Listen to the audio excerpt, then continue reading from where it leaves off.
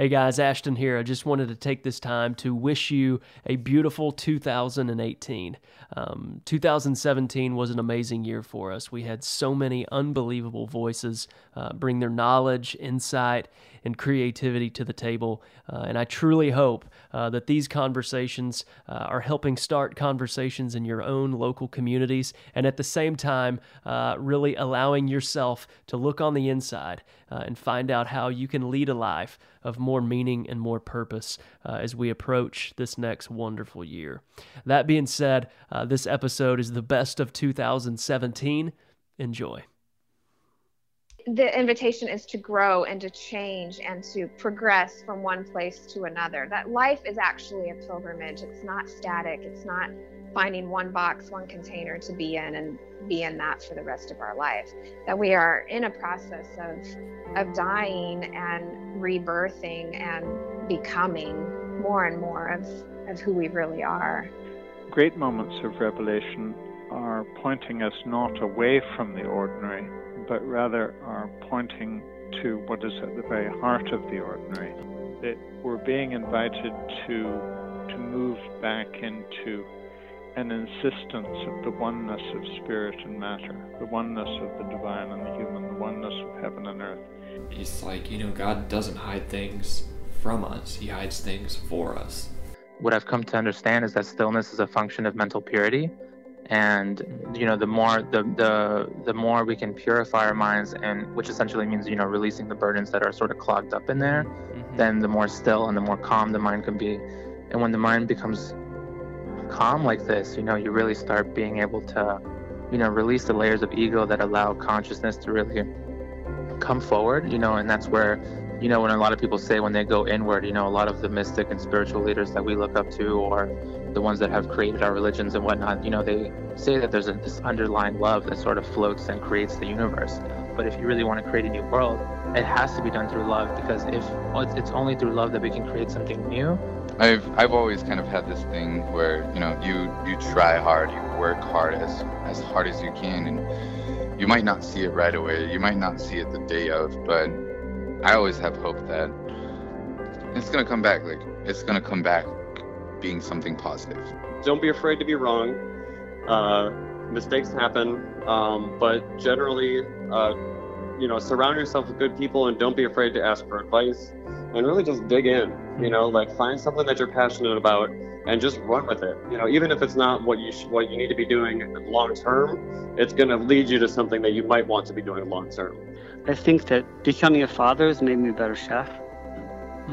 Being a chef made me be a better father, but you really, this fine line you're dancing between being a mentor or being a boss, you're kind of not doing a good job if you're only one of those two.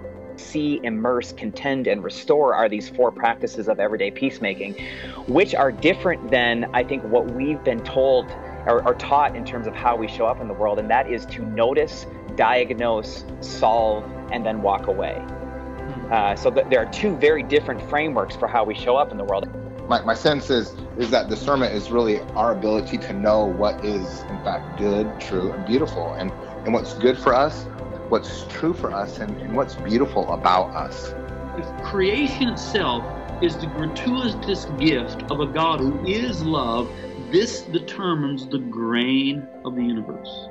That if we go in the direction of loving God with all of our heart, soul, mind, and strength by loving our neighbor as ourselves, then we flow in the general direction of healing and restoration, human flourishing and well-being. The way that you move from survival to thriving is you have to go through it. Right. You have to make room in your life to honor the immensities of the pain and the loss, and the only way to get to thriving is give the pain a place. The land you are standing on, you are responsible for. If it is true that I have fear, that I have guilt, that I have shame, that I have anger, hatred, bitterness, any of these negative emotions that come from a particular person or event, right? If I have these things, and we know that all humans do, then how can I move into peace if I can't sit with those emotions, recognize them, and ultimately release them. And how could I ever release those emotions if I don't forgive? The house of the crossroads is built on fear, the foundation of fear, right? Because you're fearful of taking a step. And so you just sit there and watch the world go by. And that's not how we were designed as men to live. And so to me, that would be the greatest, that would be probably my greatest fear, is to just sit at the crossroad and watch everything go by and not take those steps. So, you know, uncertainty is still a part of my life. It's part of all our lives. But when you do this a few times, you start to build that trust and that courage to take those steps. But, you know, it starts from a moment of pure uncertainty. You know, some of my theologian friends like to refer to the event of God, that God is something that happens to us, that, you know, the biblical God is not simply the God of the philosophers as some abstract static concept, but God is dynamism itself. And it makes sense in a world where we have increasing understanding of quantum physics, and that, you know, matter is not so much about substance, but about the relationship between different constitutive elements. Yeah. That we see this relational verbing God at the heart of all existence. Take a whole day each week and just rest and worship. Turn off your phone, be yourself. And I would say, ask the question over and over again, who am I? Or who was I made to be first? And then ask the question, what am I called to do out of that place? Shame thrives on us not paying attention to it, you know? Yes. You know, that's the fuel of it, because if we're not paying attention to it, what we start to do is we start to feel like we're merged with it. So we have this voice of shame within us, and unless we're listening to it and paying attention to it, it just feels like our thoughts. It just feels like our feelings. Yep. And so we start to assume that it's the truth about who we are and about the way the world works. And so calling it out and actually saying, no, this is a message that you've received and internalized, and it's now a voice within you. But if you can learn to listen to it, you know, when we listen to something, it means we're listening to something that is not us. Yeah, like what if it's true that joy is not tethered to outcomes? What if that's true? All of my anxiety, all of my anger and frustration, all of my lust, all of these things that actually draw me away from being more human, what if underneath them is like a deeper thing happening that leads to my frustrations? And what if it's because I don't feel competent enough? What if it's because I'm trapped in a cycle of just comparison, which isn't helpful? And what if I'm trying to control my experience of life in such a way that actually like prevents me from living it? What advice would you give to your younger self? That's a great.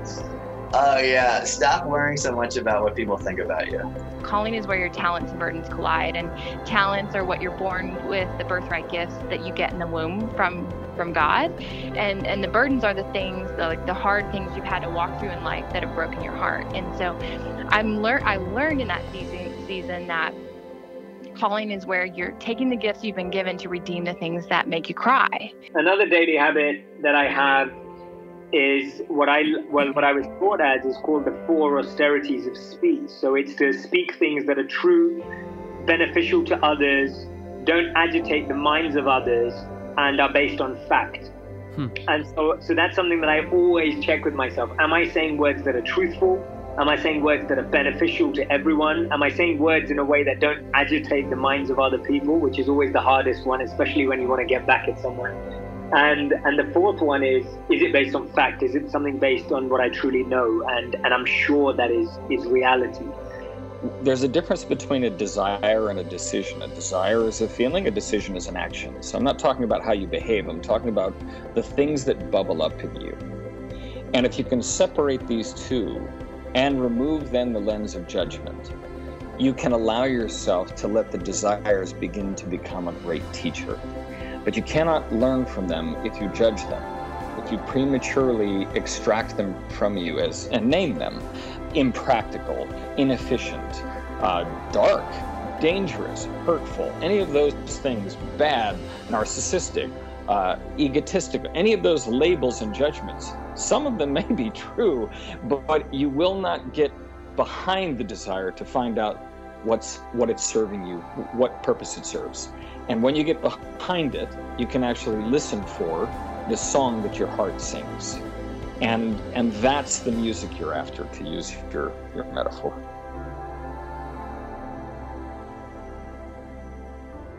May you pause by the orchid, listen to the bluebird sing, and be love.